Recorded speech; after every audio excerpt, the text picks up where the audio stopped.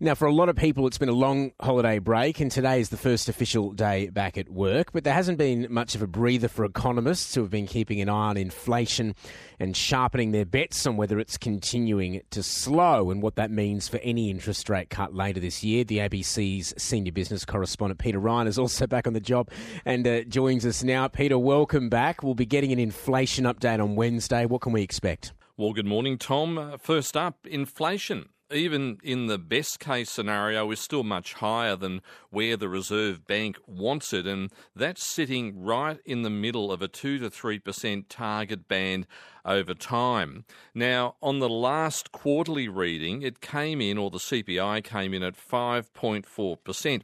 But on Wednesday, when we get an update for the final quarter of 2023, it's expected to slow significantly down to 4.3% on the annual reading. It's also expected to be running slower over the 3 months to December at 0.9%.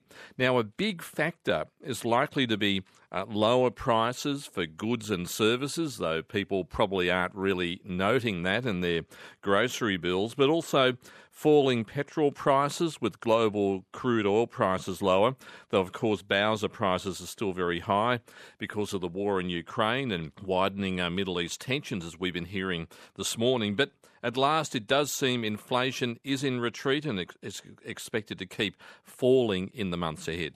So, on that note, if inflation is continuing to fall, Peter Ryan, what does that mean for official interest rates? Well, as we said, inflation does remain very high, but economists say the impact of those 13 interest rate hikes since May 2022 is lagging, and that's yet to fully hit.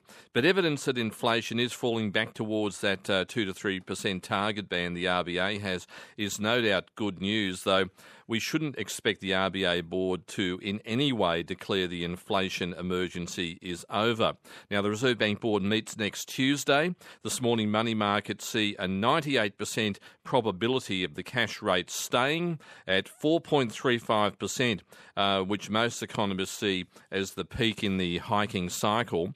But, Tom, any surprise rebound or stickiness that we see in Wednesday's CPI update, well, that could turn the tables and maybe prompt a February rate hike as the Reserve Bank seeks to put a final nail in the inflation coffin. Okay, so given slowing inflation, what are the chances of rate cuts this year, Peter? Well, just looking out over the year, Tom, economic growth is expected to really flatline this year from those rate rises, though a recession, which is defined by 2 consecutive quarters of contraction or negative growth, seems unlikely, though, as we've been seeing on the per capita reading, households are already feeling a recession. Now, the unemployment rate remains low at 3.9%, but 65,000 jobs were lost in December, another sign of a slowing economy.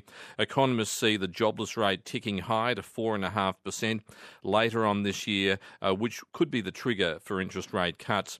Some economists see the cash rate staying on hold until November, but after that, cash rate cuts, maybe as much as 1.25 percentage points being factored in. So big issues for the revamped Reserve Bank board to consider next week on Tuesday, and questions for the RBA Governor, Michelle Bullock, to answer at a press conference, which will be following every RBA decision from now on. Peter Ryan, thank you as always. The ABC senior business correspondent, Peter Ryan there.